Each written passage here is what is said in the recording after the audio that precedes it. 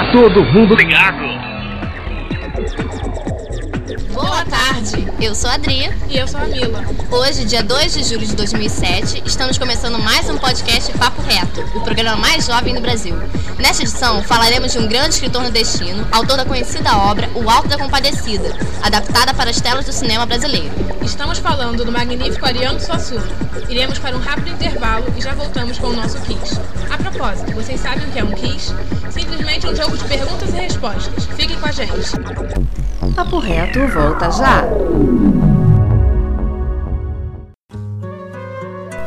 Viva uma grande aventura com os livros empolgantes de Ariano Suassuna. A Editora Brasil traz para você a obra completa deste escritor e de muitos outros. Viaje nesta leitura!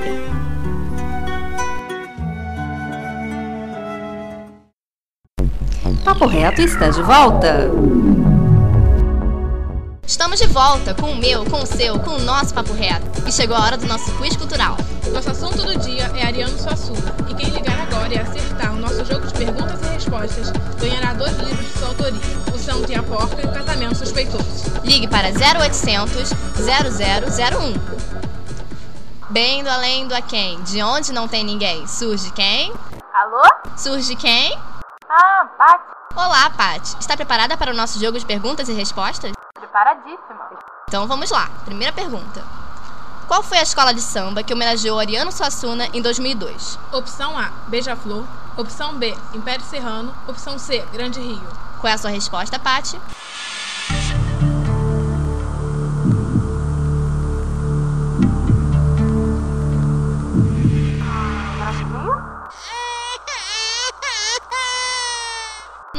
Não foi dessa vez. A opção certa era a letra B, Império Serrano.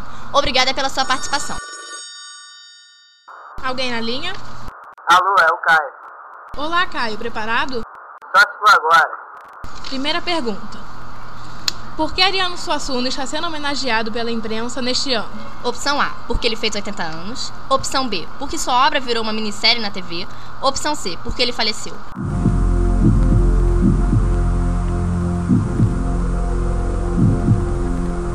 Opção A, porque ele fez 80 anos. Certa resposta. Próxima pergunta. Que profissão, além de escritor, ele exerce? Opção A, médico. Opção B, professor. Opção C, arquiteto. Pense bem antes de responder. Opção B, professor. Certa resposta.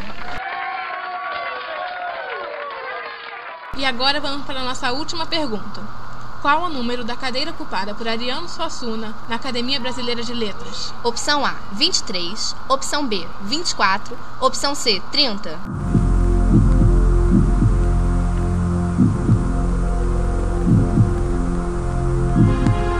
Opção A, 23. E a resposta está... certa! Você acaba de ganhar 2 obras de Ariano Suassuna. Parabéns! Legal! Fique na linha que a produção irá falar com você. Um abraço. Vamos para um rápido comercial e já voltamos com mais um Papo Reto. Papo Reto volta já! Vote no Cristo Redentor para ser uma das 7 maravilhas do mundo. Contribua para que o Brasil seja conhecido e admirado mundialmente. Vote Cristo, ele é uma maravilha! Papo Reto está de volta!